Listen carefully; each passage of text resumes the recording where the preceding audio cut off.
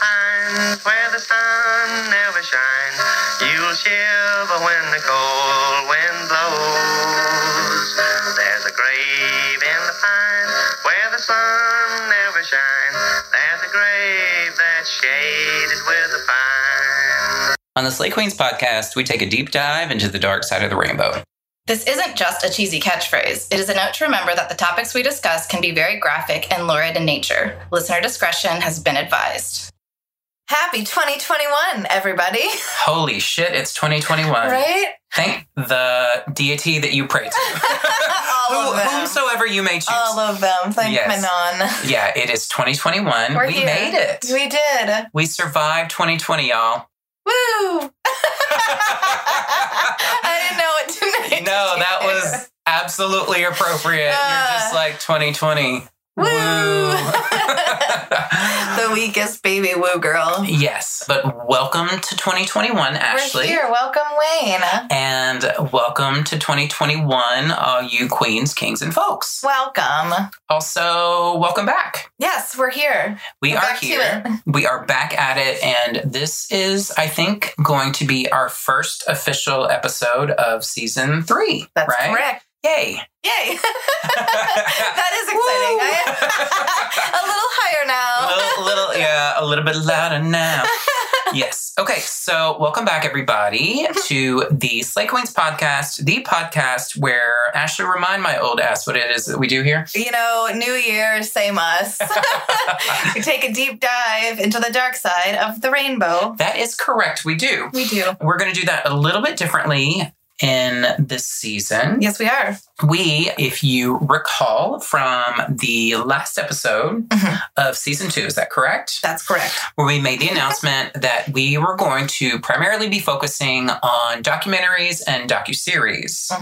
Any documentary or docu-series that has victims, perpetrators, or even an element to the crime that is related to the LGBTQIA plus community. Yes. And we are starting that today. We are doing that today. And we're kicking it off with Ashley's recommendation. That's right. And I've actually recommended, the show on last season. Yeah. But speaking of recommendations, yes. Before we get into that... You know what time it is. What time is it, Does anybody know what time it is? It is time for the Rainbow Star. The Rainbow Star, yes, ma'am. So if this is your first time joining us, Rainbow, because we are queer. Star, because we're giving shout-outs, thank yous, making acknowledgments or announcements, and offering recommendations to you lovely listeners. Would you like to start us out, or shall I? I don't necessarily have shout-outs. The only thing I have this week is some acknowledgments. So okay, well, I will start with some shout outs. We'll just do the per use. Do the per use. Is that the first per use of 2021? It is. Do the per use. Oh, thank all the deities. I did want to shout out Maddie Glirati and his partner Chris, because they, and I think by the time our listeners hear this episode, their new podcast should be available. That's right. For your ears to enjoy, your ear holes to enjoy. They will be producing a podcast called Dirty Pillows with Chris and Maddie, and it is a horror movie podcast. And the description I got was that they are not necessarily reviewing the horror movies as much as they're having conversations about the themes and the concepts of the movies themselves. Very artsy. I love that. And I love that. I love that as well. I will subscribe. I will absolutely be subscribing as well. And we definitely want to support Maddie and Chris because they've been very, very just wonderful about supporting us here at the Slay Queens podcast. Also, I wanted to make an announcement that we have new artwork. We do! We have new artwork. I love it. And we look absolutely kind of sickening, no? Honestly, I'm like, why am I obsessed with myself? I sent it to my sister, and I'm like, why do I look like I could be like Archer or Lana's girlfriend? Either one. Either one, I'll take it. 1,000%. Loving it So much. We do want to thank our friend, screen name. I don't want to use the actual name because I didn't think that I was doing this until just now. Yeah, right. I just decided. It just popped up. Didn't ask for permission. So the screen name on Instagram is @RowAsIf. Wonderful artiste. Please Absolutely. show them an abundance of love and support. And if you like what you see with regard to our artwork and anything else that you might see posted on their Instagram, reach out and commission something of your own, because that's exactly what I did. You did. That is all I have, I think, Ashley. What about you? My only acknowledgement is something that we actually talked about, which is the fact that Michael Ehrlich died. We did talk about that, as in you and I individually, not with the listeners. But we behind your backs. Yes. Yeah, so he was found on Christmas Day. So for anybody who doesn't know, which shame on you. No, I'm just kidding. He did 17 years in prison after pleading guilty to manslaughter in 1997. And he had killed and dismembered his drug dealer, Angel. And forgive me, I did not look up the full name, but that would bring me to kind of a recommendation, because if you haven't seen the movie Party Monster, which depicts basically his life story in a way, you should definitely check it out. It's one of my favorite movies of all time, but it's definitely, you're going to have to watch something happy afterwards. It is very somber. Yeah, it is very somber. Definitely, for lack of a better term. And if you know, too, like now that he did 17 years, you're just going to watch that and you're like, for real? That's it?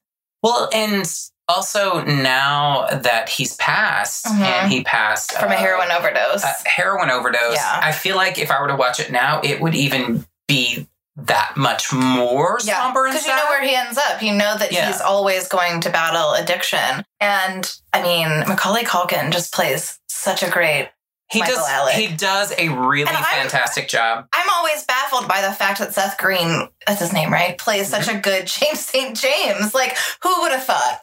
Who'd have thunk it? Who'd have thunk it? I do appreciate the film, and it was made in early 2000s, right? Yeah. I do appreciate the film. 2021 me and 2021 goggles, though. Looking back on it, I wish that we had had some legit queer actors who portrayed those roles, but I will say that they did a really fantastic job. They definitely did. They both did a really great job.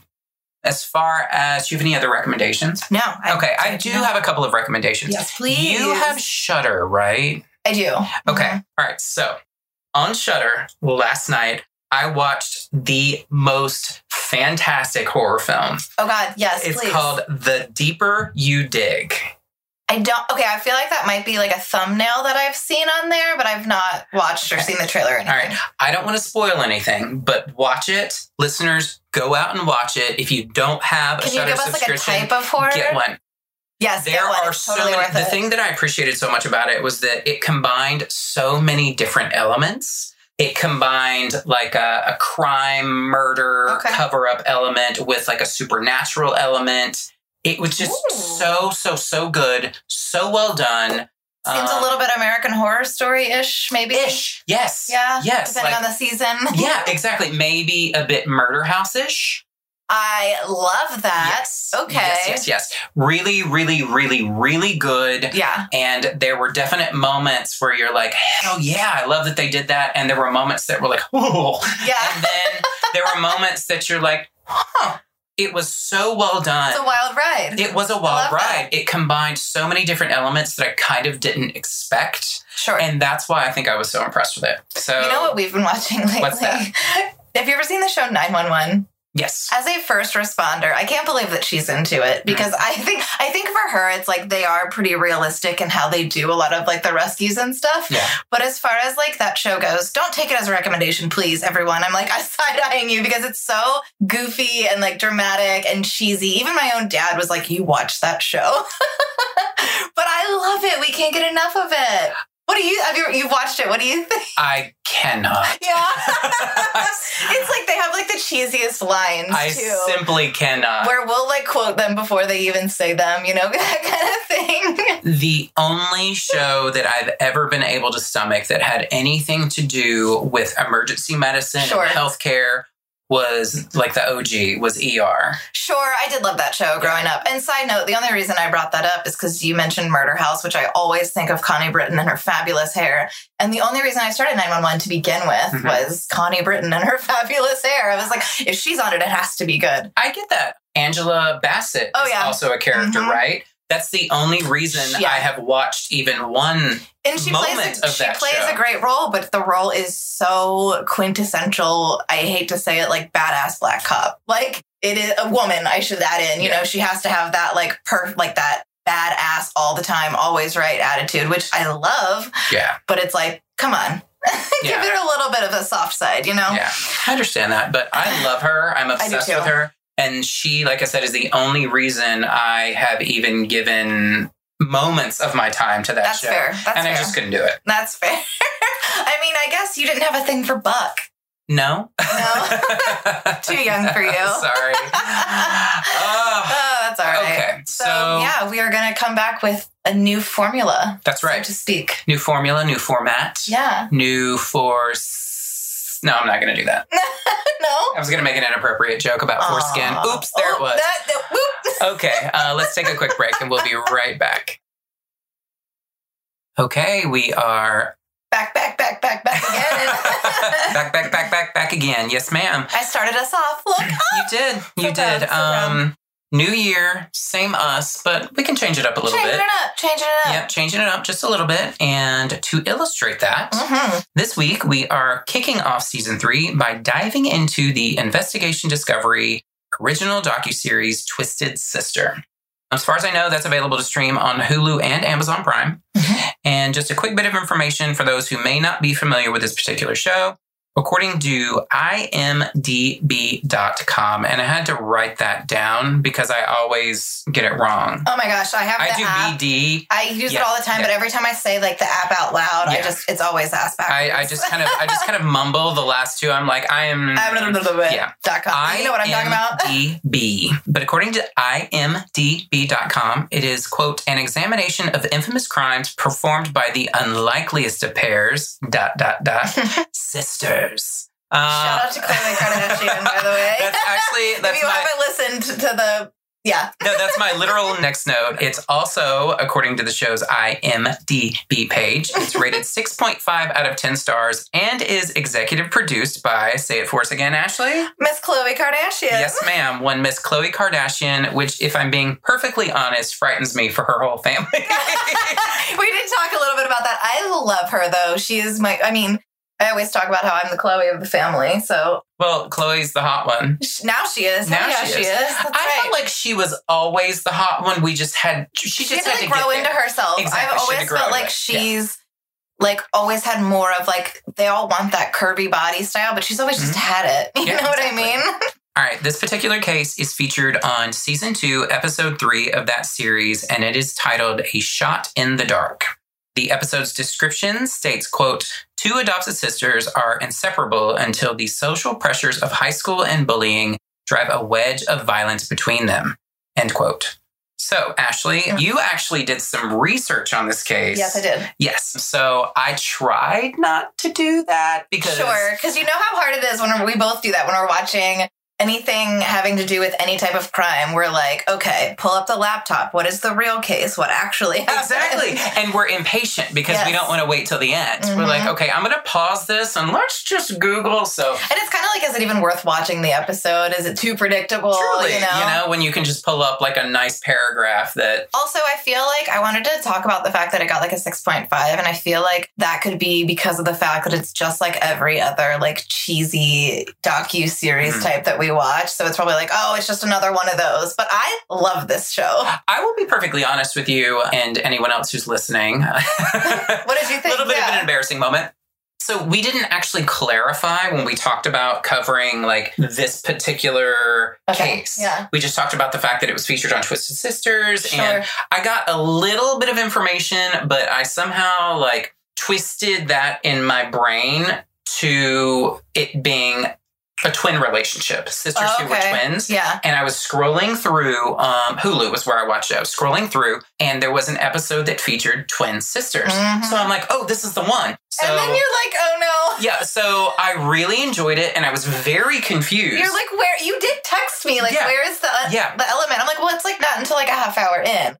And I was like, oh no, girl, I'm like in credits and I still haven't found it. But I didn't tell you that at the time. No, I didn't tell you that at the time. But so all that to say, two together there. all that to say, I've now watched an episode that we weren't covering once, and I've watched this particular episode twice. I really like this show. I think it's really well done. I think it's really well produced, and I think they do a really good job of not making it too predictable. I was going to say, I feel like some episodes, you're kind of like, well, I already know what the situation's going to be. But some of them, you think that, and then you're like, oh, wow, that's way more twisted. Yeah. You know what I mean? I think this show does a really good job of making at least elements of the story still clouded in some kind of mystery until the very end. So you're going to tell us what happened, right? Yes. So I'm going to tell us what happened on the episode. Okay. And you have researched, so you're going to let us know if there's any updates at the end or if you want to interject anything throughout.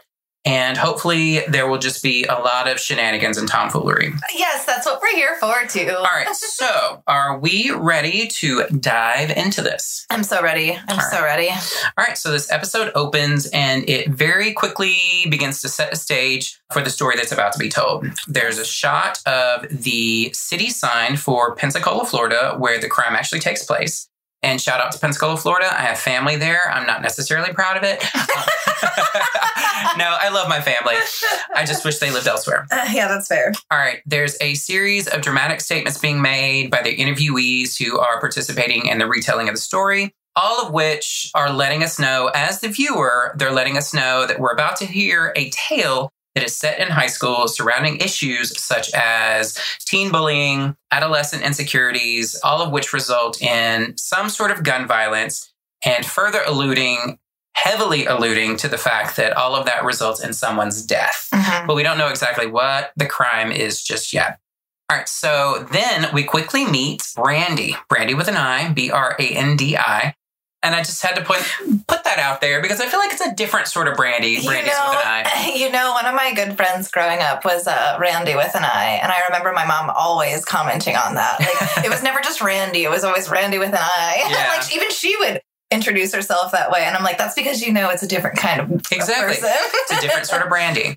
All right, but this is Brandy Zepp, who, in my opinion, actually kind of ends up being the primary narrator of the story. I agree. Would you agree with that? Sure. Yeah. And she's super cute. Like, you do want to listen to her tell the story, too. Absolutely. Absolutely. We find out that Brandy is one of three sisters, and she's returning to her childhood home after many years. Evidently, Brandy's family abandoned this house after what an off-camera producer ominently refers to as the incident. I didn't even notice that, but that's hysterical. Yeah, well, they had like a little like closed caption. Yeah. And I was like, oh, the incident. Like, okay, that's not ominous at all. Who coached you on what to say in these situations? Because that's not cool. For sure. The incident. Yeah, it's probably some like production assistant who wasn't supposed to speak. Don't say the murder. Just say something else. Say something a little bit more creative. Said the incident. All right, so Brandy with an I, enters into her former family home, and we immediately flash back to August 3rd of 2011 with an audio of a 911 call being placed. The caller, who is later in the episode loosely identified as just a neighbor, is frantically, and I mean frantic in all caps.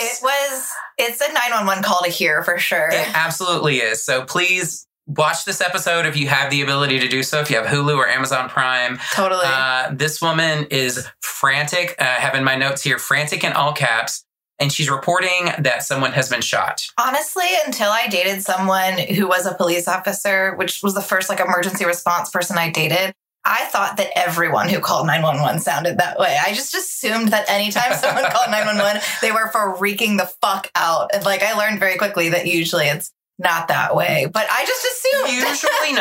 Usually not. And I've called 911 and I've never sounded like that before because I've never experienced something like that before. So, well, and I'm glad that you touched on that because I do have here in the notes, it says, let me reiterate that in a perfect world, this is not the person that you want making this 911 call. Yeah, it's not. Because this poor dispatcher is essentially getting no pertinent information. Just get someone over here. Just get someone here. She's getting no pertinent information out of this caller. And you do again, in a perfect world, and as you said that you've learned kind of in your adult life now, you need someone who can be composed enough to give the pertinent information and get the appropriate resources en route to where they need to be. That's right. Anytime I've called 911, it's like a flashback from any TV show I've ever watched. Like, immediately have like the address you're at. If you don't know that, have the intersection, have what's around you. Exactly. Like, what exactly is happening. Yeah. Anyway. But this is not that bitch. No, it is not at all. This is not that bitch. This is not the bitch you need. Screaming, hooting, hollering. To remain cool in a crisis. This is the bitch you call when you just need somebody to sit around and hyperventilate with you. That's true. That's who this bitch is. But or someone you maybe call, like, if you want to get into a fight, because she seems hyphy. She does seem temperamental. Yeah. That is correct. We don't know her name. We thank her for calling. Yes, absolutely. Because you also wonder, too, like, don't you always, when it's like someone that's not involved, really, like, you're wondering, who else would it have been? You know what I mean? Who else would have called? How long would it have been? I won't speculate too much about that. Yeah.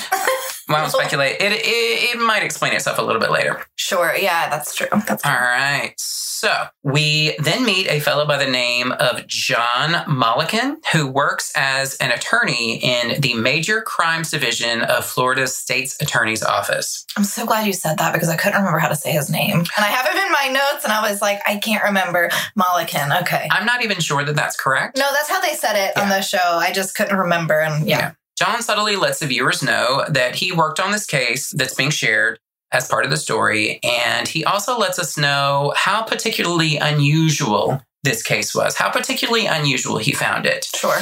Unusual because, according to John, quote, "This is the Old South. Girls, they're not supposed to do this kind of thing," end quote. I loved that, didn't you? I said with the most amount of sarcasm. This is the deep South. Like, okay, because that's the only place apparently you're a woman and not supposed to know how to shoot a gun. Okay, what?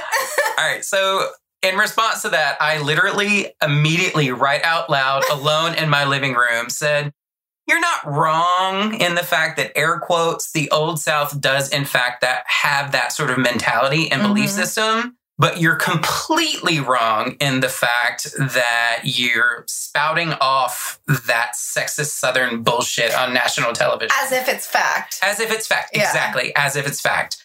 And I can say that. Because even Brandy, I don't know if you're going to bring it up, but even she says, like, everyone in that house knew how to handle a firearm. Yeah. She says it later in the episode. And I don't disagree that if you're a parent that's going to have firearms, yes, you should keep them away from your children, but they should know in an instance how to handle one if they ever were to come across one, just to keep themselves safe. You're absolutely correct. I don't disagree with that at all. But that's just such a... This is sexist Southern bullshit, and I can say that with confidence because I do partially identify as Southern because I lived in the South for a long time, and it's just sexist bullshit. Oh, and we've talked about, like, moving back to Texas, and it's just, like, hit or miss on, like, different, like, suburbs that we want to live in because it's like, how red is it? Well, yeah, absolutely. The thing about living in the South is that you have to not consider living in a region or a state. You're like, what city do I live in? Absolutely. Even Ohio. Yeah. I mean, you're absolutely, that's very correct. It's a different kind of red, but yeah, anyways,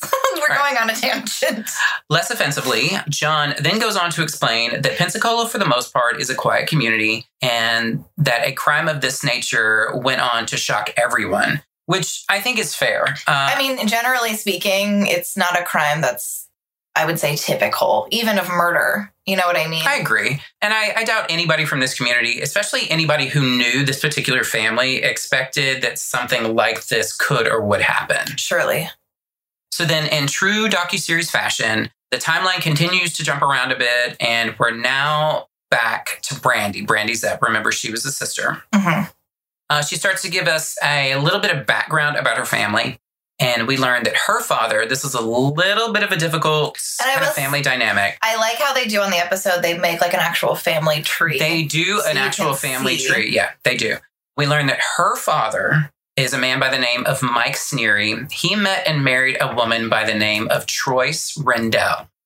All right, so Troyce had a biological son whose name was Jason. And when the two met, was in the process of adopting a child whom she'd been fostering, whose name would become Elena Rendell. And I said whose name would become. Her name was already Elena, but we don't have any information about what her last name was prior to having been adopted by Troyce. Yeah, her last name was. All right. So shortly after Mike and Troyce became a couple, Mike, who was also a foster parent, adopted a daughter whose name would become Christina Sneary. Now I say whose name would become because her name was Christina, but we don't know what her last name was prior to the adoption. All right. So just to recap that a little bit, now we've got Troyce and Mike, who have biological son Jason, biological daughter Brandy, and adopted children Elena and Christina. And Brandy is the one who's kind of walking us down. Yes, she's kind of the primary narrator. And she does explain that, like, the reason that they took those different last names is because they were just like, well, we're adopting them as single people, so it'd be kind of cool just to keep those last names and then join the family together. Yeah. Which kind of was like, why do you have to explain that? Exactly. It seemed like a weird moment in the episode for me. She even said, like, they just thought it would be kind of cool to keep those last names. Exactly. Like, it was kind of cool. It was that terminology. Yeah. She was like, have you just been asked that your whole life? Yeah. We just thought it would be kind of cool if the girls had different last names, which if you wanted it to be like a blended family, why don't you just do like the conjoined last names, kind of like. Yeah. Hyphenate it. I always think of in the L Word when they're like, what about something like Portard? And like, oh, hey, Portard, how's your two moms, you big gay-mo? And I'm like, that's exactly how that would come out. But yeah, I mean, maybe that's what they were thinking. They couldn't come up with something better. But it's, hit on the fact that like she had to explain that for some reason. It was just interesting. I thought it was a weird moment in the episode. I'm glad we agree on that. Okay. Yeah. She went on to explain that she was the oldest of the three girls by 10 years. Followed by Elena, who was 3 years older than Christina. So Brandy, Elena, and Christina was the baby. However, because Elena had been diagnosed with fetal alcohol syndrome at birth, she was developmentally delayed, and the two girls actually appeared much closer in age than the 3 years. And because of some of the developmental delays and whatnot, they actually ended up in the same class in school. We also learn here that the adoptive families were warned that both girls actually may suffer from, quote, emotional problems due to the toxic stress that they had suffered prior to joining their new families. We didn't get a lot of information about what sort of situation they each came out of, but we got enough to know that it wasn't good. Yeah, I mean, and we did know, too, which you're probably going to talk about, how the older one, Christina, kind of stood up for Elena when they were little. But once they ended up in the same grade, I feel like it kind of just got hard for her to do so. With social pressures. Actually, what I have is kind of the reverse of that. That's what I meant. Yeah. Kind of the reverse of that. No, you're fine. All right, so now we meet a young lady by the name of Ashley Garrison, who, by the way, is wearing every Midwest gay man's favorite cold weather clothing accessory, the coveted black and red checkered flannel shirt. I loved it. And I say that without an ounce of shade because I happen to own two of them. Oh, so. You should see our closet. It's like our pride flag. We joke all the time that we don't quote dress like lesbians. We quote dress like gay men. So I'm totally there with you. I respect it. That's hilarious. All right. So we learned that Ashley is a friend and neighbor. And she's adorable too. She is absolutely adorable. We love Ashley. We love Ashleys. We do. General. Yeah. Most are pretty All right. She's a friend and neighbor, and she gives us kind of the only, I don't know if you noticed, she kind of gives us the only real timeline in the documentary regarding how these young girls or how old these girls were when they were adopted by the Rendell Sneary family. Because I questioned that at one point. Ashley says that she, Elena, and Christina had all grown up together since the age of 5. So the girls had to have been living together at least by that time, right? Well, yeah, definitely. Yeah. Consider that they were fostered for a while before that, et cetera, et cetera. So very young. They would have had to have been with their respective parents for at least like a year or two before they were adopted. Before they would be considered. Yeah, so they were very young. Yeah, very young, which is good. I mean, considering that they came out of much worse family situations. All right. Ashley gives us some insight here into what types of people Elena and Christina had grown into by their like preteens. They weren't quite teenagers yet, weren't quite in high school. Christina reportedly got along with everyone, and she was super sweet, but really shy. whereas Elena wasn't afraid to talk to anyone and was described as outgoing and a, quote, tomboy, which in my opinion is that moment at which all the queer ears perked right up. Girl, I swear, I was folding laundry, had this show just like streaming. This is what, like episode 3. I think we should have probably said that, season 2, episode 3 or something. And it was just like going, and I'm like listening to the story. I'm like, this sounds really sad. Like, meh, meh, meh. And then all of a sudden that I'm like, tomboy. And I just like stop what I'm doing and I'm like, what's about to happen here? Exactly. 1000%. I literally started scratching my chin quizzically and I was like, oh, really? Here we are. I see what you're doing here. All right. So despite their differences, though, by all accounts, Elena and Christina had a very close relationship at that point. So we're talking like elementary school. They had a close relationship. They got along well. They had a happy family life with loving parents. Troyce was said to be, quote, so attentive to the girls' needs, and Mike reportedly prioritizing making sure his children knew how to defend themselves, or he reportedly prioritized that. And yes, cue the creepy, ominous music with the black and white cinematography. You're not wrong. Yeah, because that's exactly how they did it. That is exactly how they did it.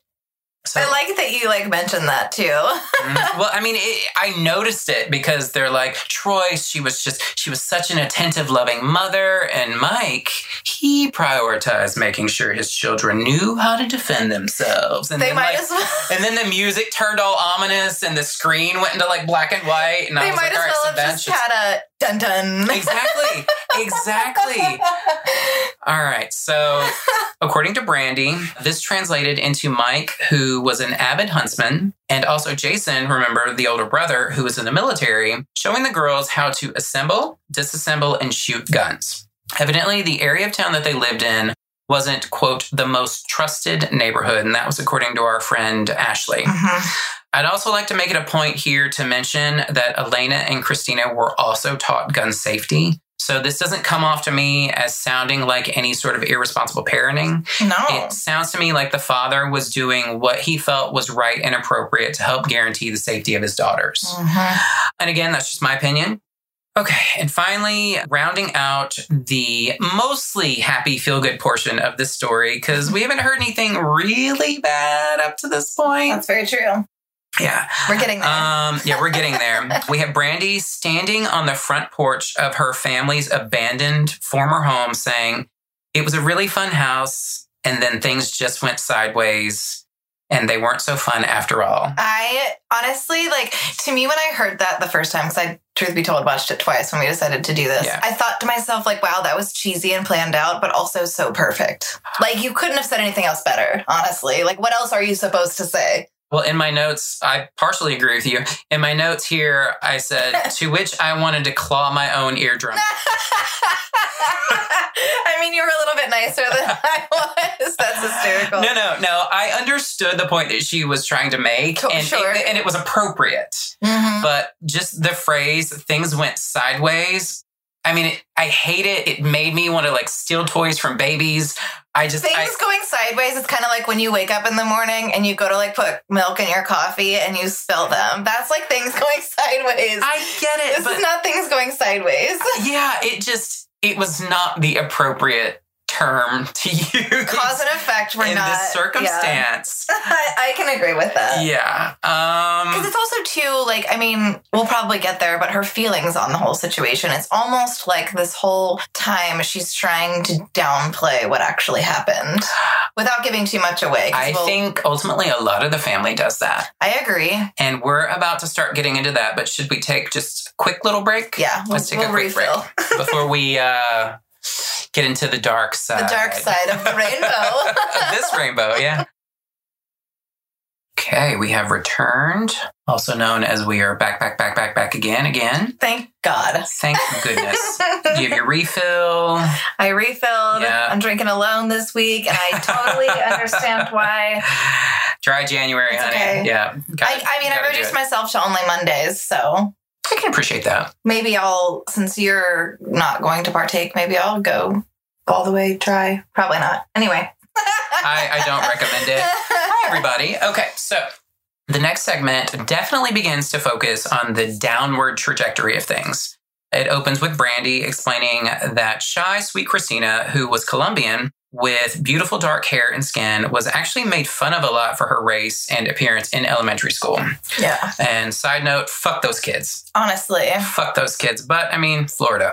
That's fair. And we love our listeners in Florida. Again, it's kind of like we were talking about before. It's not necessarily the region or the state that you live in. It's where you are. It's where you are, and it's who you are. That's exactly right. But fuck those kids. Yes. And she goes on to further explain that Elena, who was more outspoken and outgoing, would come to her sister's defense. And this is kind of what you were talking about earlier. Where I flip-flopped it on accident. Because what I said made more sense, but it was interesting that it was opposite at first. Yeah. She'd stick up for her sister against the bullies. However, Ashley, the friend and neighbor in My Favorite Shirt, returns to tell us that dynamic actually began to shift when the girls all went into middle school.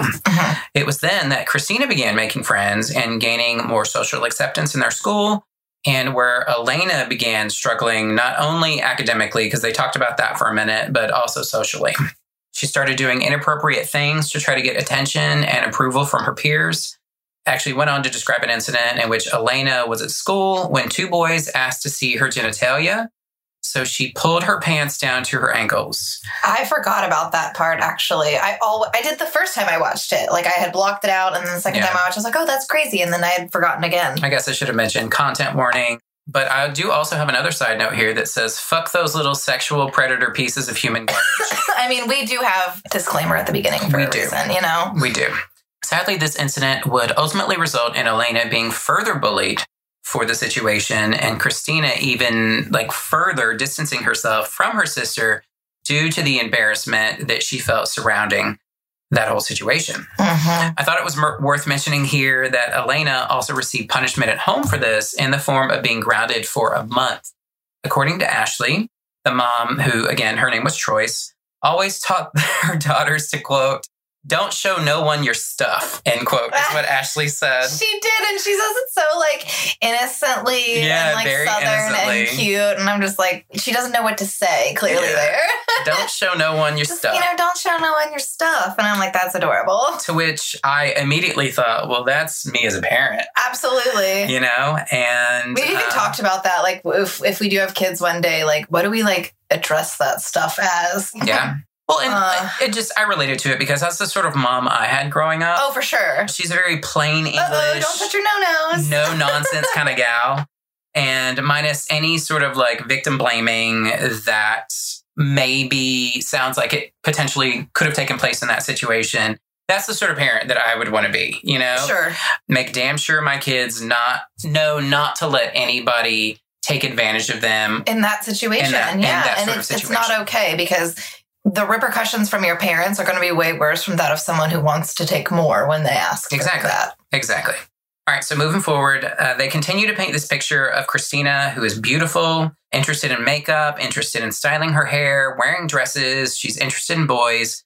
They're very much letting us know that Christina is rising to popularity during middle school on into high school, while Elena, who preferred a more natural look with no makeup and a short haircut, and she preferred outfits of just simple jeans and t-shirts, was becoming more and more the target of bullying at school every day. And unfortunately, as we've already kind of discussed... I can identify with this. Yeah. Totally.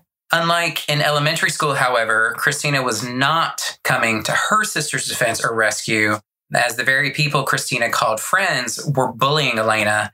They were shoving her into lockers, which we saw very dramatic reenactments of, and they were even dunking her head into the toilets of the girls' restrooms. Oh, yeah. Ashley said the whole story about how big the lockers were and that sometimes, they would just be so mean and they would just shove her inside of one and shut the... And I'm like, that, I can't even imagine what it would feel like to be shut inside of a locker. You've seen it in movies and TV shows, but that actually happened to her. Yeah.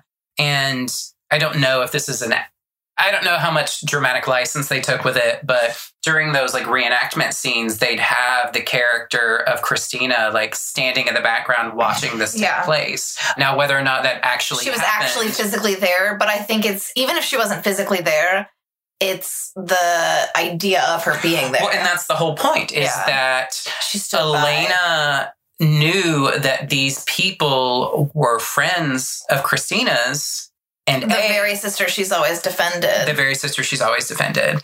This actually caused Elena to feel betrayed by her sister, driving the two further apart, not only at school, but also at home. Because, of course, especially when you're that young, you're not going to be able to separate like home life from school. What happens at school. Like, as you adults, feel betrayed. it's like work and home are different, but school and home, it's all the same to you at that age. Yeah. If you feel betrayed, you feel betrayed. Mm-hmm. And ultimately, that just started to crumble what remained of a once loving relationship between Christina Sneary and Elena Rendell. And then things happen. Yeah. Well, before that, though. Before that. We are blessed with the opportunity to meet my favorite character of the entire episode, Wilbur the guard pig. Oh my gosh. Okay. Tell me you remember Wilbur. Yeah, I do. All right. I was like, wait, where are we? Wilbur makes what I assume is his television debut because his mom, whose name is also Ashley, this is Ashley Morris, was a former classmate of Christina and Elena. And I found it really interesting that they just described her as a former classmate and not like as a friend. Interesting, right? Yeah. Did she only say that they were like acquaintances, or was that their own like creative liberty? Yeah, or is this just somebody who was kind of on the periphery of that situation, who like witnessed some things because she went to school with them and is trying to get her 15 minutes when this documentary comes to town? It could be. Right? I see a lot of that on 2020. I'm like, why would they have this person on? Oh, well, I guess it's all they could get. So. I don't know. Maybe I was hypoglycemic that morning. Maybe I hadn't had enough coffee, but I was watching this. I was like, what are you doing? Yeah, like, what are you doing? You weren't even there, friends. Get off the camera. Bring back Wilbur. There have been some like 2020 episodes or like Dayline episodes where I've watched with Sierra and I'm like, whoever this person is, they just wanted to get paid. Anyways. Yeah. But I am grateful for her appearance because she introduced us to Wilbur. After she did that, she actually invites the producers into her home. That's hilarious. Where she pulls out an old yearbook and she flips over to a photo of Elena. Here, once again, we're told that Elena was the sort of person who wore her hair short, didn't care for makeup, and primarily donned clothing that, in some people's opinions, was less feminine and more boyish. Then the story immediately flips back to Sister Brandy, who's dropping the bomb that everyone's been dancing around this entire episode, right? True. I mean, were they not? They totally were. I'm like, why is it taking so long? And they finally allow Brandy to tell the viewers that she wasn't at all surprised and she was fully supportive of Elena when she, quote, came out to me telling me that she liked other girls, end quote. There it is. Yes. To which I immediately had a happy, positive reaction to. You know, good for you, girl. Yes. Love and let love. I was Team Brandy in that moment.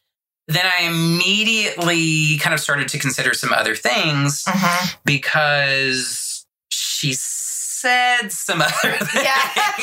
There was some comments. There was some comments that I didn't love. Yep. Brandy says that she was completely okay with Elena's being attracted to other girls because, again, I'm going to quote this, I always knew that she thought of herself as a guy, end quote. So, of course, like, that's why you have to, No, that's not how it is. Yeah, so I immediately, like, went into a gray area with, like, whether or not I wanted to, like, pay membership fees to Team Brandy, right? It's totally the whole thing of, like, oh, so I love that you're, like, in a lesbian relationship. So, like, which one's the guy? Okay, yeah, okay. So I had two major schools of thought here. I want to hang myself every time. No, I shouldn't say that on this. But I literally can't handle when someone says something like that. I had two major schools of thought here. Yes. All right, so one, is Elena transgender? Because Brandy didn't actually say that Elena came out to her as a lesbian. I'm going to answer your question right now. The answer is no. Okay. This is her miseducation or whatever you're going to say. Okay, well, yeah, that... So for anybody who's watching the episode or listening to Spoiler the podcast, alert, because I did some research later, because I was curious too. I truly was. I remember that comment and I was like, I wonder if that's just her being a person talking about lesbians as they do when they don't know anything, or... Yeah, exactly. So that's my second school of thought. My first one was... Sorry, okay, no, you're fine. You're fine. My first school of thought was, okay, maybe she was very specific in her wording. She didn't say that Elena came out to her as lesbian, bisexual, pansexual. She specifically said Elena came out to her as being attracted to other girls. Women. I like women. So I'm thinking, okay, maybe there's more to this story than we know. And I did think the same as thing. The viewer. That, ears perked up at first. Then they perked up even more when she made that comment about thought of herself as a boy or whatever. But we can't substantiate that. Sure. We can't substantiate that because we'll see later that all of the other interviewees actually only refer to Elena's attraction to women. Mm-hmm. And there's never any mention of a different gender identity other than female. And everyone speaks of Elena, well, first and foremost, using the name Elena, and everyone uses she, her pronouns. So we can't substantiate that maybe there's a different gender identity than what we know of based on Brandy's statement. Okay. Especially because it's someone who is still with us. So you would figure that by the time this had become something on air, 7 or 8 years later, there would have been some correction. Exactly. That was my thought process. Yeah. Which then led me to kind of that second school of thought that I had. Did Brandy's, which we've already kind of talked about, and you mentioned that you had as well. I spoiled it. No, you're fine. Did Brandy's statement come from a place of ignorance? Yeah. Ignorance as in a lack of knowledge regarding the differences between sexual orientation versus gender identity. Does Brandy just assume that if someone who is assigned female genitalia at birth is attracted to other females, that they must think of themselves as male? If so, fuck Brandy. If so, then she just needs to have one conversation with me. Brandy, if you're listening, just one. Reach out to Ashley. Just meet me. Just get your hair done by me. Well, you'll realize very quickly you're not like the rest of the gays. Oh my God. Stop with that, y'all. You got to stop with that. Which one wears the pants? Which one is the top? Stop with that. Just stop asking. It's not your place. That is absolutely correct. Educate yourself. Yes, please. And then the last part of my notes for this particular section just says, ugh, Florida, do better. Everyone do better, but you're not wrong in a state like that. Yeah. Mm-hmm. All right, so Elena comes out to her family, and we find out that her attraction to women has become public knowledge even at high school. Yeah. Which unfortunately increased the amount of bullying she experienced. However, Wilmer's mom does make it a point to tell us that during that time of her life, Elena had stopped crying over and taking shit from her bullies. She began standing up to them and standing up for herself, which I have an immeasurable amount of respect for. I did not have that sort of confidence. And I mean, forgive the expression, I didn't have the balls to stand up for myself when I was that age experiencing very, very similar circumstances. So, I get that. Good for her. I do get that. And it depended for me, on the person. I will say, some people, I felt the need. In hindsight, I guess it was people that were, on a social level below me. Does that make sense? I hate to say that, but when it's high school, you've got the people up here. There's absolutely a hierarchy. Yeah, for sure. Social hierarchy in high school. And if it was someone up here, I would probably not say anything. But the people down here got the wrath of me being an angry bisexual just to go tell your friends up there. You know what I mean? Yeah. So I guess I can see both sides of it. I guess I was so low on that hierarchy that there was nobody I felt comfortable and safe popping off at. Yeah. I was the low rung. No. But that's sad to say because you're so handsome. Well, thank you. You know what? We grew up. We did. We surpassed those bullies. And I often say that I feel sorry for the people who peaked too soon and whose best years were high school. All the time. Yeah. That's what Facebook is for at this point. You're absolutely correct. It's like going to Walmart. It makes you feel better. All right. So we find out that Elena, after coming out, being out in school, giving zero fucks what the haters think or thought, she started dating a girl in her class whose name was Deborah. They would sit together at lunch. They would hold hands. They would go to school dances together. They'd give each other little peck kisses in the hallway. All things that Wilbur's mom described as puppy love, which seems warm and fuzzy, right? Yeah. Wrong. We quickly hop back over to the other Ashley, Snappy Dresser Ashley, not Wilbur's mom Ashley. We hop back over to Snappy Dresser Ashley, and she tells us that Deborah was actually just using Elena.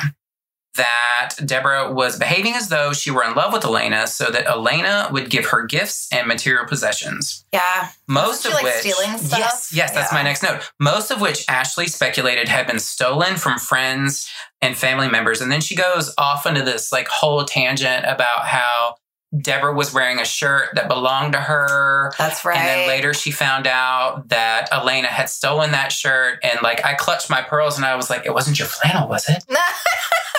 I hope you're not wearing that exact shirt right now. It's such a nice flannel. Because, girl, them's fighting words. Somebody steals my flannel. And those nice ones are not cheap, honey. They are not. My God, my parents got Sierra one for Christmas that's like pink and black and like super cute. Mm-hmm. I'm like, girl, when are you going to wear that so I can wear it? Because I know I can't wear it You can't wear it first. Those are the rules of gay relationships, people. It's true. Yeah. Although I broke that rule recently, I wore a pair of shoes that he got for Christmas before he had the opportunity to wear them. That's okay. It was a situation in which he'd have never known, but I felt guilty. So oh my God, I do that same thing. Like one time I got a delivery, and I wouldn't normally buy Uggs, but they were Ugg slippers, and she really needed a pair of slippers for when she moved up here. And I'll be damned, they were not meant to be delivered to me. It was from Amazon. And I was like, I didn't order this. And they're like, well, you can keep them or ship them back. And I'm like, Christmas gift. But I felt so bad when she was opening that I was like, I'm sorry, I didn't buy these. It happens. Be honest, people, because they'll still appreciate it anyways. And don't steal from your friends or your family and give them to your girlfriend who's using you. No, don't. Don't do that. Don't. Reportedly, if Elena didn't provide Deborah with the sort of attention that she wanted, the giving her gifts or whatever else it was that she wanted, then Deborah would withhold the relationship and the loving behavior and the affections until Elena did. Like, I'm not going to talk to you until you give me gifts. Exactly. And for those reasons, Deborah was not well-liked by Elena's family, specifically not well-liked by their mother, Troyce. And as a result, Troyce forbid Elena from seeing Deborah or even talking to her on her cell phone. And I do want to preface what I'm about to say with the fact that I'm not a parent. I can only speculate as to what I think I would do or what I think are the correct actions to take when you're raising a child.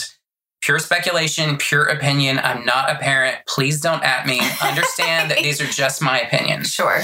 That being said, I fully support Troyce's decision to keep her daughter away from the person that she believes is a bad influence on her. Just using her. Or is just using her, or is some kind of a threat to her happiness. Mm-hmm. I completely support that decision. What I do not believe was a strong parental choice in this situation was the fact that Troyce, in order to keep Elena from talking to Deborah on her cell phone, gave Elena's cell phone to Christina. That's right. So these girls already had a troubled relationship. Yeah. There's already this animosity and anger between the two.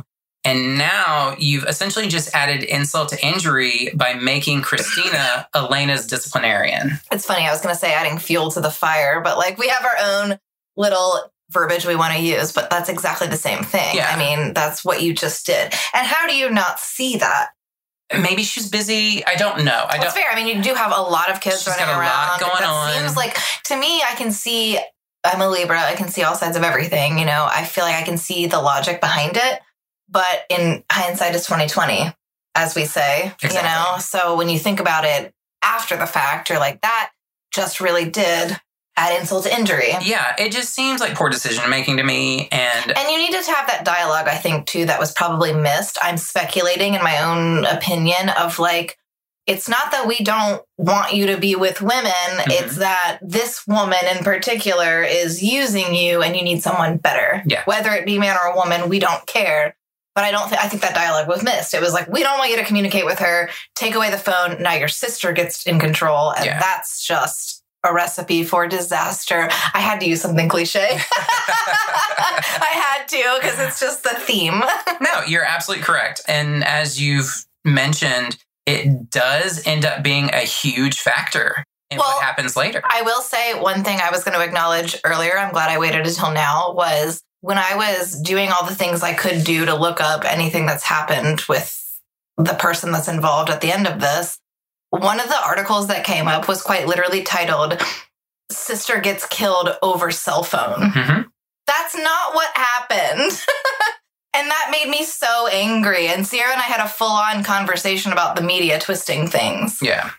And the next thing I have in my note, honestly, is that I almost felt bad about the opinion that I had, like judging someone else's parenting when I'm not a parent at all myself. I almost felt bad about it. But the very next segment takes us back to the sister Brandy, who's saying that it was obvious to the girls that the whole family, specifically the parents, favored Christina over Elena, which she said, quote, caused a lot of tension. This is just a family dynamic that is obvious to other people. Yeah. Well, and it's a family dynamic that from what we know started out really good and loving and equal, but then somehow became problematic, at least the relationship between these two sisters. 2 of like the 4 or 5 that were living there. Yeah. Because even like the Ashley said that she was there all the time. She basically wanted to be part of the family, all of that. So they had lots of kids coming and going all the time. Busy household. All right. So this all brings us back to August 3rd of 2011 and the aforementioned frantic 911 call. The incident. Here we also meet the lead investigator on what will ultimately be the crime that inspired this episode. His name is Tom Watts, and he works for the Escambia County Sheriff's Department. Tom walks us through what he first saw when he arrived on the scene that day. He said that there was a trail of blood from the parents' bedroom of the house leading out the front door, off the porch, and into the front yard, or the side yard, I think is what he called it. There was discarded EMS equipment, so shout out to EMTs and paramedics, and that the victim of the incident had already been taken to the hospital for treatment. Tom also learned that the police officers who were on the scene, those who were the first to arrive, had already had a person of interest detained in a squad car. And of course, spoiler, not really a spoiler, but we learn that that person is in fact Elena Rendell, and the victim was in fact Christina Sneary. I'm not going to lie, though. To me, it wasn't necessarily a spoiler. Like, I felt the whole time that it was going to be that one versus the other, but they do a really good job at making you unsure of like who it could have been in that situation. And that's what I was saying before about this particular series, because they did it with the other episode that I watched.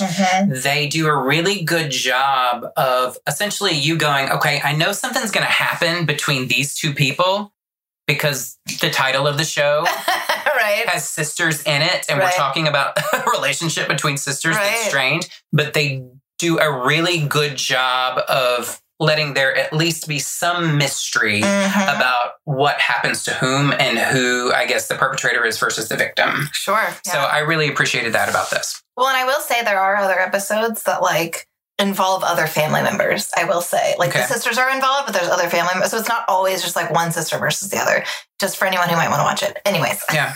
Good job, Chloe. Yeah. Thank you. All right, so according to Tom, who again is the lead investigator, Elena was very upset, but she was able to explain that a black male wearing a hoodie had entered their home armed with a handgun. In attempts to protect both herself and Christina, Elena stated that she fired at the intruder with her father's gun, and in doing so, accidentally shot her sister. She was reported to have been very apologetic and consistent in her explanation of this having been just a tragic accident. A BOLO, or be on the lookout order, was issued for anyone matching the given description of the intruder, but with so little information to go on, officers couldn't launch a full investigation, so they went back to Elena to see if she could provide more specific details, of which she could not. So it was then that Deputy Tom states, and I love the little like sound bites and tidbits and just like the Southern slang and terminology. It just reminds me of being in Tennessee. Agreed. At this point, Deputy Tom states that it, quote, kind of hit me that she was trying to play us for some fools, you know? I just loved it. So I had to put it in there. Elena was then transported to the sheriff's department for further questioning. All right, so it's at this point we get an update on Christina. We learn that she made it to the hospital and made it through surgery alive, but was still considered to be in critical condition. There's also this very dramatic moment when both Brandy and Flannel Ashley recount how they found out about what had happened to Christina. Yeah. Flannel Ashley says that she had been walking about an hour prior to receiving a phone call when she was overwhelmed with just a really bad feeling. Like she knew something was happening. Yeah, like she knew something had happened. So then an hour after this really bad feeling, she said her phone rings and it was the father, Mike Sneary, who was sobbing so hysterically that all he could say was, "She's been shot," which tugged at my heartstrings. Honestly, it did for me a little bit. Like I felt like a little teary-eyed. And when Ashley asked by whom, all he could say was, "By Elena." But I couldn't believe that he actually like said that. Yeah. Too, because that's a mouthful. Like that's a lot to say to someone. That's a lot for you to say on your own. It's a lot to tell someone. Yeah. You know what I mean? I agree. Plus, I mean, the reality of that taking any, like, I guess, emotion out of it and like the hysterics that he was feeling, the reality of just saying the words, "My daughter's been shot, my other daughter did it." Exactly. Has got to be so surreal. Yeah, I can't imagine. But I guess to me, like being the person that I am, if that were to happen, I would probably have to say it, like just to make it real. Just to make it more real. Mm-hmm. Yeah, that makes sense. All right, so speaking of dramatics, now we pop back on over to John Malkin. You remember him, right? He's the sexist state attorney. I remember him with that name that I don't know how to pronounce. Yeah. We make our way back to John, and he very dramatically, background music change included, he pulls out the case files and he shows us a thumb drive that, in the douchiest of all voices, says something to the effect of, "This should contain the confession." Like I'm so powerful. Exactly. And I've got something so like hidden and secret. I just was not a fan of his. I'm sorry. I just wasn't. All right. No, I agree. I'm with you. So he opens the file on the thumb drive, and we immediately are seeing a video of Elena's interview/interrogation by good old Officer Tom. After some apparent inconsistencies and bouncing around in her story, Elena offers the following version of events. She said that she was eating cereal, watching TV, and playing with her sister when she realized that her phone was gone. The two were alone in the home because Troyce was in town doing some shopping, running some errands, and Mike was at work, because even Flannel Ashley had kind of said that Mike was kind of never around, not in like an absent father sort of way, but like he was busy working to provide for the family. Yeah, worked a lot. So Mike was at work, Troyce was out running errands, being a good mom. And at some point, Christina told her that it was time to stop watching TV and help with the house chores, to which Elena said no, and she questioned where her cell phone was. Christina, channeling her inner, me, tells Elena that the dog ate it, and Elena does not respond well to that. Not at all. That's an understatement. Understatement of the century. Yeah, right. A verbal altercation ensued, which soon became physical. And according to Elena, Christina grabbed her by the back of the neck and began digging her nails into the skin of the back of her neck, which actually was substantiated by physical findings on her neck. So that was true. That was legit. So when she was able to free herself from Christina's hold, Elena then ran into their parents' bedroom. Now, she stated that she ran into the bedroom to get away from her sister with no intentions of retrieving the gun that she knew was there. But whatever her intention, that's what Elena did. She took her father's 9mm, so it's not a 20mm. No, 22. She took her father's 9mm pistol from above the parents' TV and pointed it at her sister Christina when Christina entered the room. Elena goes on to say that she was actually in the process of lowering the weapon when it accidentally went off. A 9mm bullet entered Christina's chest, severing major vessels around the heart before exiting near the right shoulder blade. Per Elena, this was a complete accident, and that the two had actually both apologized for the fight, which is why she was in the process of lowering the weapon when it accidentally discharged. One thing that really stood out to me, though, as part of this confession was her saying, quote, "I really wasn't going to shoot her. I wouldn't do anything like that. I've never been to jail my whole life." End quote. You're 17, so... Well, no, absolutely. I agree with that, but she didn't say anything like, "I'd never do this because I love my sister. I'd never hurt my sister. I'd never cause her any real harm."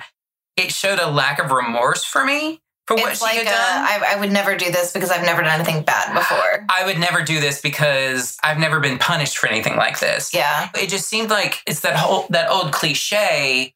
I'm not sorry about what I did. I'm sorry that I got caught. Mm-hmm. I'm not sorry about what I did. I'm sorry now I might have to go to jail for it. That's because she even asked in the interview, am I going to go to jail? Like, that was her only concern. It wasn't, how's my sister? Is my sister okay? Totally herself. She didn't even know that her sister was in critical condition.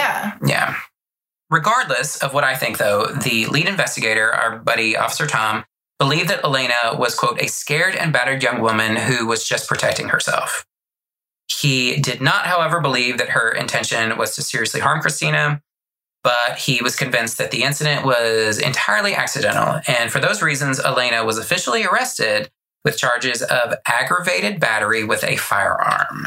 And then, next we learned back at the hospital that Christina has her parents, her sister Brandy, and her best friend, Flannel Ashley. They're all hoping for a good outcome. Her name is, every time you say Flannel Ashley, like my mind literally like switches to like an image of her. So I love that you have done that. I like descriptive words. I love that. So they're all there. They're hoping for a good outcome. And sadly, she goes into cardiac arrest. She cannot be resuscitated, and Christina dies from her injuries. And if that's not a terrible enough moment in the episode, the dickbag producers then fully make Flannel Ashley cry by telling us to essentially give us information about Christina. And I love how, like, when she comes back, they're like, I know it's hard. Like, okay, can someone please coach them on what to say to, like, people in these situations? Because it's not a very good job. No, they didn't do a very good job. They fully make this poor girl cry because they're like, tell us more about Christina. Tell us more. We know that she was, do you miss her? We know that she was your best friend. And yeah, she goes on to tell us that Ashley was amazing, that she wanted to be a veterinarian, that she wanted to get out of Pensacola, and that she was an absolutely amazing person whom Flannel Ashley misses every day. And to these producers, I say, fuck off. It is uncomfortable. There's a lot of like shows I feel like that sometimes they make people talk when they're not ready. Yeah. You know, absolutely. Where you can see it in their face, you can hear it in their voice, and I'm like, I can't even watch this. I did have a hard time a little bit with her. Oh, I fully ugly cried like somebody had stolen a puppy from me. I definitely cried. It was not cool, Twisted Sisters. Not cool, bro. No, not cool. All right. So after we have our emotional breakdown, we find out the following day that the state's attorney's office upgraded Elena's crime from assault to manslaughter because, unfortunately, Christina has died. Mm-hmm. Good old boy attorney John Malkin goes on to explain that despite Mike Sneary's assurances to investigators that he did not keep the weapon loaded and that Elena would have had to load it herself. This was a pretty big debate throughout towards the end of it because they had pretty much everyone who had been on the show at this point debating whether or not they believed that gun was loaded or not. Yeah. I mean, basically everyone said he did not keep his guns loaded, period. Mike assured the investigators that he didn't keep the weapon loaded and that Elena would have had to have loaded it herself. Making it premeditated. Yeah, giving it an element of premeditation, exactly. But unfortunately, it ended up being her word against his. There's no proof. So neither side could be proven or disproven. Because even Brandy with an eye was like, they asked her, like, do you think that she loaded the gun? And she couldn't, they didn't even finish their sentence before she was like, no, that gun had to have been loaded. Like, it had to have been. You're absolutely correct. She was very emphatic about it. She said there was no doubt in her mind. And we kind of touched on this earlier about kind of making the offense not as great. Yeah. And I have some notes here that I'm just going to kind of paraphrase. I have some notes here about how... To me, though, not to like, just before we get onto this, to me, if it's a man who's all about gun safety and gun control and whatever, like if he's going to have a gun loaded, fine, I understand that, but he's going to have a safety. So either way, that's premeditation. You turn that safety off and you still... I agree. To me, anyways, that's all I thought about it. I agree. But I just think this has to be a huge point of contention, not only for the people who were investigating the case and prosecuting the charges. It had to be a huge point of contention, I think, within the entire family. The family. Because we find out that Mike and Troyce have since divorced. Yeah. They probably disagreed on what was going on. Yeah, exactly. That was my total speculation. That was my I didn't know did they say that in the show? They did. Okay. Mm-hmm. Okay, so then finishing out the story, our pal John, once again, sticking that big old foot in his mouth. Right. That size, probably 14, because he seemed like one of those healthy country boys. He goes on to explain that, quote, the normal person would have been met with premeditated murder charges. In Elena's case, she is very much not the norm, end quote. And as potentially offensive as that is, at least this time he goes on to explain that Elena's developmental delays and issues with behavioral health, because of those things, they didn't think she was entirely competent enough to understand the full consequences of her actions. I did appreciate his understanding a little bit for that, but doesn't really... The terminology was still a little offensive. I hate using the terms normal versus like not normal. Appropriate versus, exactly. He did, however, go on to further explain that as far as intelligence and awareness with regard to decision making, they compared 17-year-old Elena to that of a 10-year-old child. Mm-hmm. So he explained himself. That's very true. And we can't disagree with the fact these are legitimate things that she's been diagnosed with. Being born with like fetal alcohol syndrome and all of the other ailments she's had growing up. And even when she was arrested on the show, they do say that she was like 97 pounds. Yeah, tiny. Well, that's why she fit into those lockers. That's what I thought the same. That's terrible that you... Yeah. Because I thought the same thing. I was like, 97 pounds? Okay, well, that's why she fit into a locker. Yeah. I mean, that makes sense. Yeah. She was that small. This statement said to me that he himself, if no one else, he himself couldn't convince his internal thought processes or internal monologue that there was absolutely no premeditation. Yeah, that's fair. So he has to justify what they've done in some way by saying, well, I mean, she's not developmentally, she's not developmentally able to understand the full weight of her actions to really know right versus wrong. I mean, blah, blah, blah. And if you're an officer of the law, too, you got to think you're thinking the way the law does. Wasn't it in like 2012 that they made that law that like people who commit murder under the age of 18 can't be tried as adults anymore? Yeah. Like you can't get the death sentence because your brain's not developed. That's with first degree murder charges. Yeah. We've talked about this before, so I wonder if maybe he's just like trying to get behind, in his mind, the new age version of like incriminating people. And honestly, I mean, determining whether or not somebody's guilty or not guilty really does come down to whether or not there's reasonable doubt. So he's just creating reasonable doubt for himself. Yeah. So, I mean, I guess in that regard, we haven't even gotten to the sentencing yet. So that's probably, we're like building up to like how terrible it is. All right. So on July 31st of 2012, Elena Rendell pled no contest to the charges against her and received a sentence of 1 year. A fucking year, you guys, you gals, you folks, everyone. A year. 1 year. One fucking year. 1 year. 1 year. And then the episode ends by letting the viewers know that Elena served her time and is now, quote, an adult living on her own. She sure is. And that is... Whoa, watch your step. You just walked into some bullshit. Agreed. 1 fucking year. I mean, I do have like a little bit to add on to that. Obviously, we'll get there. We'll take a little break, but I don't know if it's going to make you feel better or worse. So we'll find out when we come back. Let's take a quick break. Okay, Ashley, since you were the research goddess, this go around, did you find out anything that you'd like to share with us about what's going on with Elena now, or anything that wasn't in the episode that should have been? I guess mostly what I tried to do with her, because she only got such a short sentence. I have like a little brief synopsis of kind of the end of that story, and then, you know, what I found now kind of thing, which was a lot of fun for me to do because I was doing a lot of like Google research and social media research. You were like a legit web sleuth. Like a real web sleuth. I was literally going to say exactly that. I literally even texted like my friend who's an air marshal. I was like, what can I do legally to find information? How can I not get arrested? Yeah, like what's okay? Can you give me some tips and tricks? So, okay. I'm just going to kind of start off with like the end of like where you left off, like the courtroom and all of that. So basically what I wrote here, actually, because I have a couple of like sources that I did get information from. A lot of it was like Facebook and Instagram. Like I, found a lot of her stuff she had posted before and after this had happened.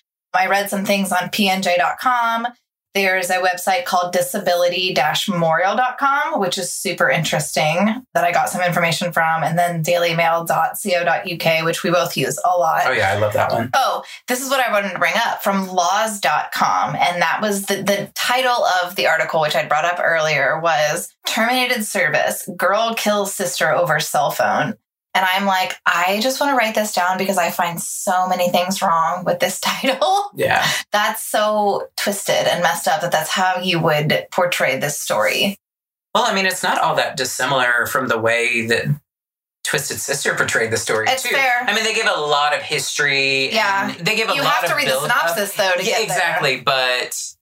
A Shot in the Dark is the name of the episode. Okay. So, it's very, bland. You know what I mean? I feel like Twisted Sister, to that point, said, okay, this is the straw that broke the camel's back. Yep. But they definitely were like, hey, this incident with the cell phone, that was a big deal. It was a big deal. It kind of made the whole thing happen. And it really did. I mean, there was going to be anything, but they're just harping on the cell phone. So emotions ran high when Elena appeared before the juvenile court with family members taking up the entire back row of the courtroom. One of the family members, a middle-aged man, cradled his head in his hands and sobbed quietly. Another one clutched a Bible.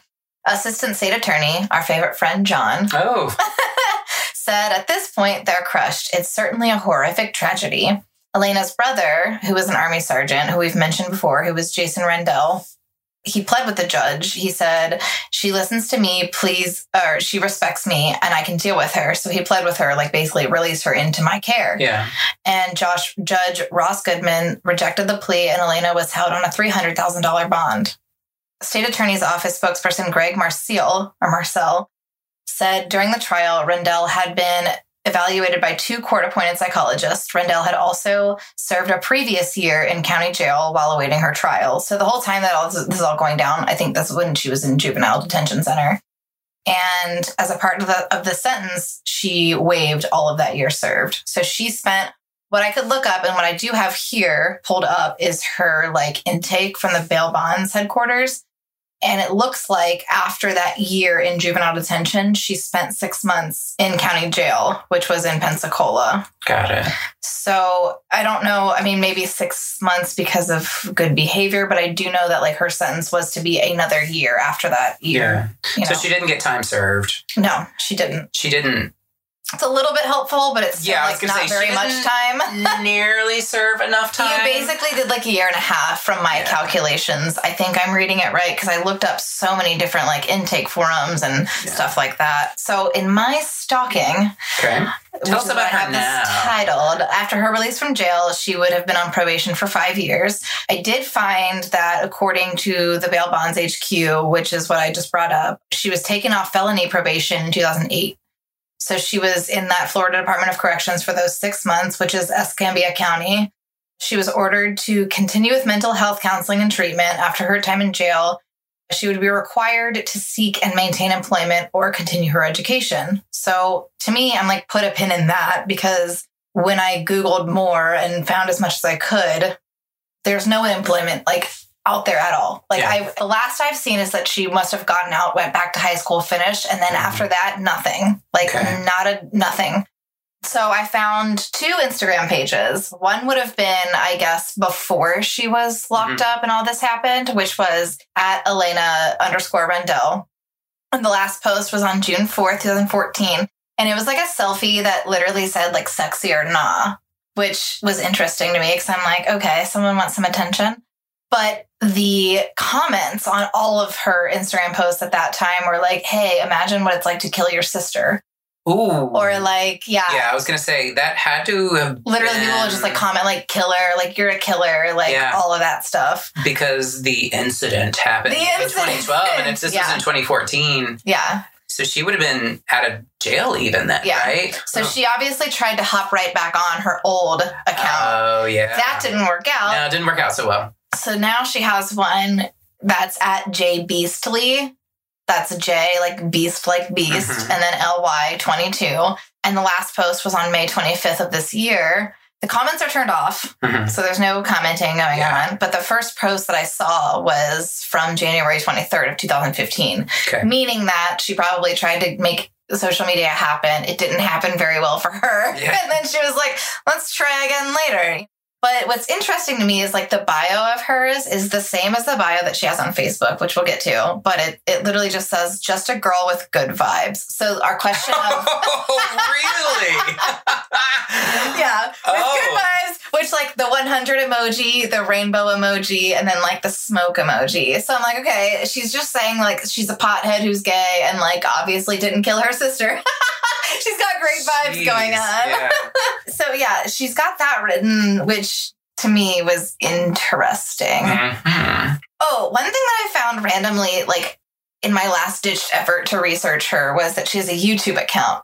And to me, this was super interesting because she has a playlist of like 55 songs that like is like in her, I don't know if it's like a playlist of things that she likes to watch or listen to, whatever. But it was last updated this past November. So she uses it obviously regularly. Yeah. The first video, it's the mashup video from Twilight of when Jacob imprints on Renesmee, the little baby. Mm-hmm. And then like it's just followed with like music videos from the likes of like Khalid, G-Eazy, MGK, like all these like it's such a weird mix of music. I don't know why I'm so creeped out by that. It's so really creepy, right? Yeah. It's so creepy. I was creeped out too. Thank you for making me for validating those feeling feelings. like I felt like I was doing something wrong. Like this is just a person. No, but she's doing something wrong. It's she is. She's like, I'm just a girl with positive vibes and whatever. So okay. On Facebook, it is her real name. So you can just type in Elena Rendell. It's there. It's easy. Again, the bio. And it's current? It's current. See, because I was thinking that if she kind of disappeared with regard to like work and school, maybe she changed her name, but why would you have a different name on social media? No, I mean, I guess like J Beasley being on Instagram is different because like her name isn't on there. I had to do some digging there, but like... Right, and Beasley, I mean, come on, she's 97 pounds. I think actually I did look it up. She was like 113 when she was let out, but like, yeah. That's okay. My left thigh is 113. Yeah. So Facebook is her real name. Same bio, just a girl with a chill vibe. And like, here's me. Like, I'm like writing like she has 489 friends. She lives in Pensacola, Florida. Yes, still lives in Pensacola, Florida. Jesus. She has no previous or present work experience as listed, and the only school is Northview High School from 2010 2011. So 1 year of high school is like the only thing she has on there. Her family members that are listed are Christopher Simmons. Okay, don't know. No idea. Him. And a nephew, Justin Rendell. So that must be like Brandy's kid, maybe? Brandy was a Sneary. No, she wasn't Sneary. Her last name's Zepp. So that's right. Jason's Jason's son. Jason's and they obviously were close. That makes sense. Actually, I remember when I read this first, I was like, that must have been, On October 18th of this year, I just like had to write these things. I thought they were so interesting. She changed her profile picture to a sunset, which I think is interesting. And I mean, she's one with the planet and she's good so vibes. like, I guess it's not a profile picture, but it's like the picture that goes behind that. The background. The background picture. Yeah. And then like, she also did like a selfie moment where she like took that picture and changed it. She changes her selfie moments, like as her profile pictures a lot, which is interesting. I mean, it sounds like she doesn't have a whole lot else going on. I guess so. There's a lot of things like to me that I was reading, like comment-wise, that just made me see that she has not a lot of like social ineptitude. Like she doesn't understand social cues. Yeah. Like there was one, where was it? There was one in like 2015. She like changed her profile picture and some girl like told her that she was cute. And they had this exchange, but it basically devolved into her like begging this girl to message her. And I'm like, that just shows that like there's a little bit of a disconnect there. Yeah, well, we know that she has developmental delays. Sure. So socially, I'm sure, especially now that she's out of prison, I'm sure she has received a lot of negativity from the public in general. So in that regard, I feel for her. And I feel for anybody who's struggling with any sort of like behavioral trouble or developmental issues. That's fair. I had a cousin who suffered from fetal alcohol syndrome as well. And I know he struggled with a lot of things. So we're not speaking negatively of anybody who has those struggles in life.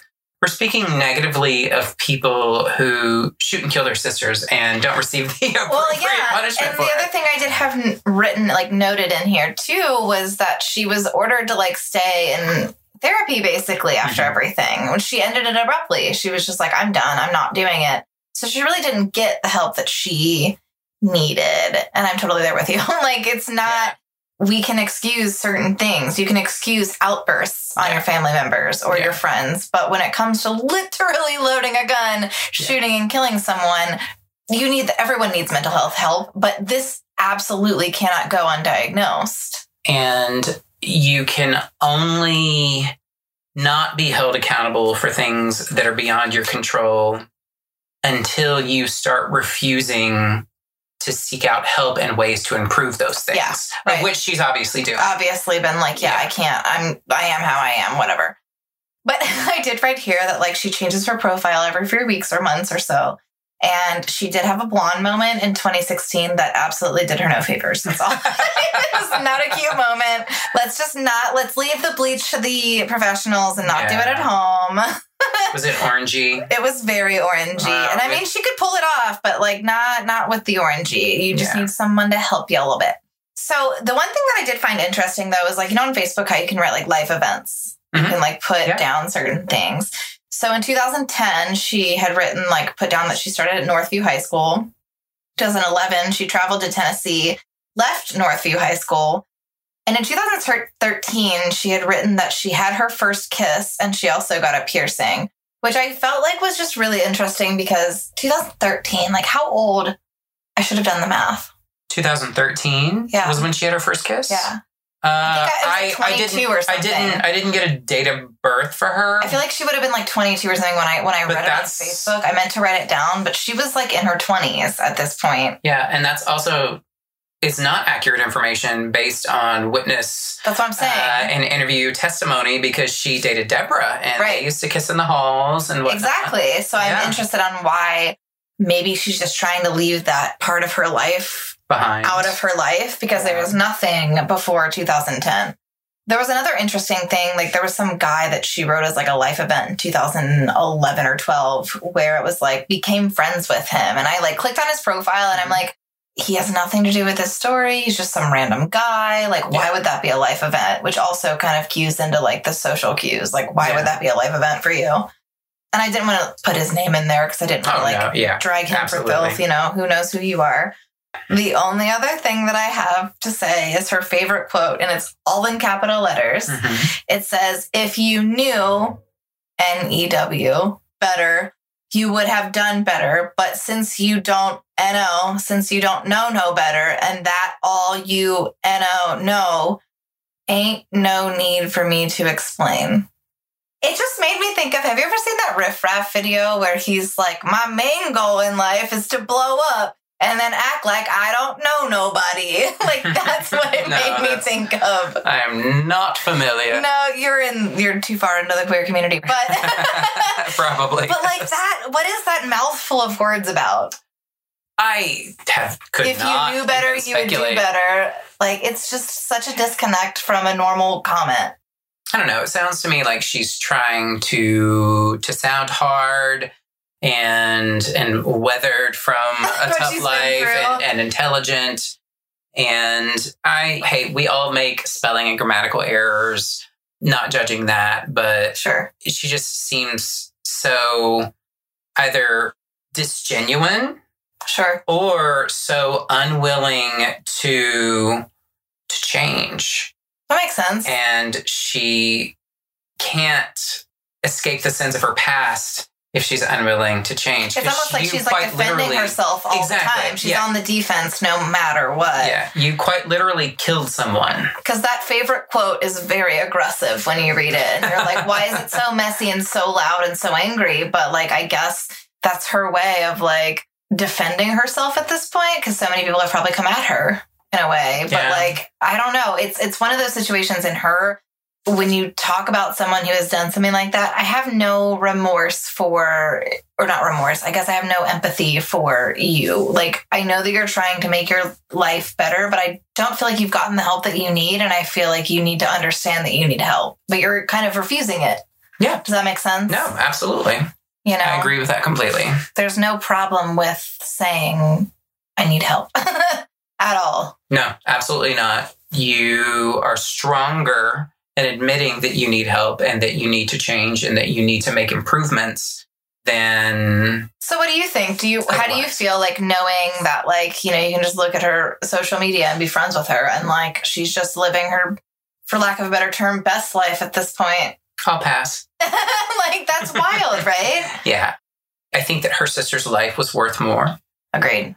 I definitely do. I can understand where the family... It's kind of like that whole argument of why people speculate that JonBenet Ramsey... I knew you were going to bring that.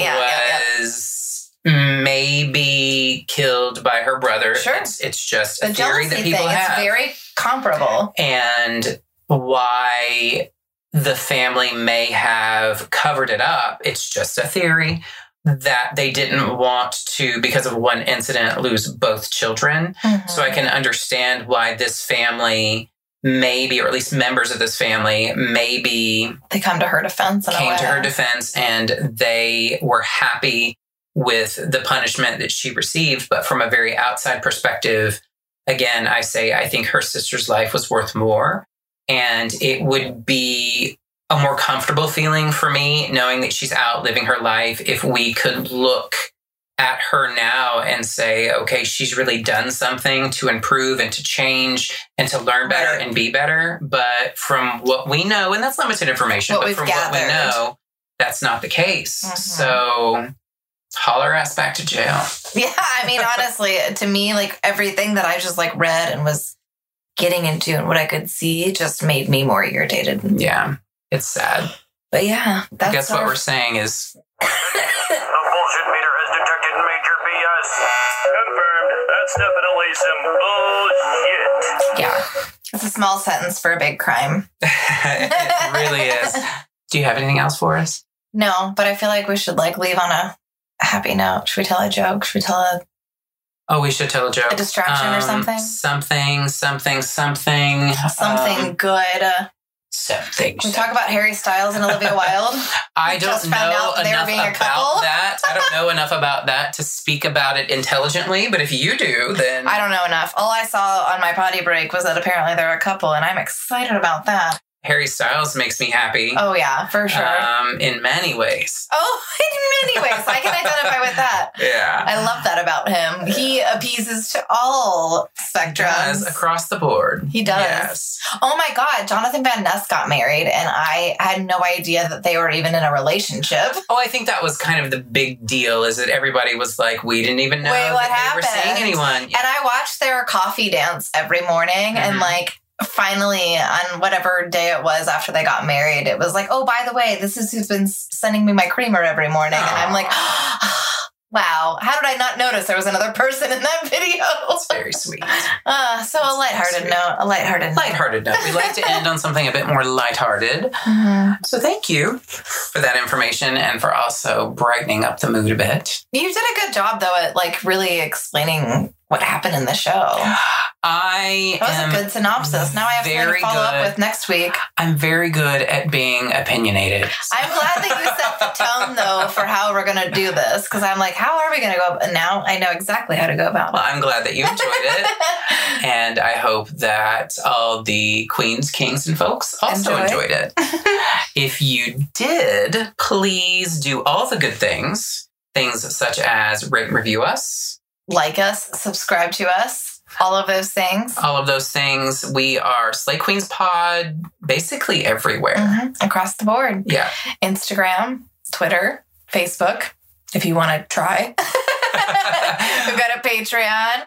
I mean, Facebook, I will say that the messages always get answered. It's just a matter of posting on there, the activity. We're not as active on Facebook as far as posting and whatnot, but we're still there. We are still there, and we do respond to anything that you would send us via Facebook Messenger. Exactly right. Yes. So we would hope that if you want to reach out, please reach out. That's the one thing I consistently have said and consistently have desired from you lovely folks is just a bit more interaction, because that's what kind of fuels me. Totally. Is A, getting out there and or putting these stories out there, telling these stories, but also getting feedback about them, interacting with the fans. Getting ideas, because it's like if it's a story that we already know that somebody is titillated by, yes, we want to make sure that other people get to hear it. I'm glad that you were able to work titillated. It had to happen eventually. And also, starting this podcast, we narrowed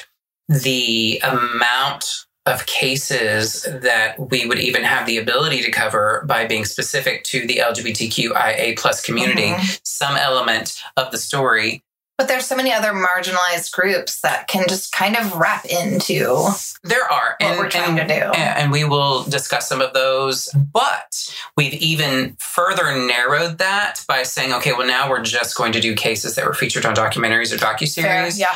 So if you folks know of any, please reach out. We are officially requesting your help at this point. Yeah, if you're just sitting there watching most Forensic Files, I think we know. But any other show that you're just sitting around watching and you hear an element of Law and Order SVU. Some people don't realize those are based on quote unquote true stories. That is something that we could delve into. So any of those shows and you hear some kind of queer element, just send it our way. Dive into the DMs. Please do. Yes. We would ask that you do that. And we would also ask that you go out and slay queens. Just not each other. Not each other. Bye.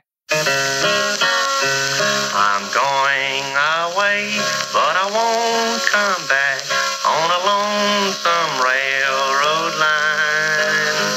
But I can't forget that sweet little girl who sleeps in the pines, in the pines.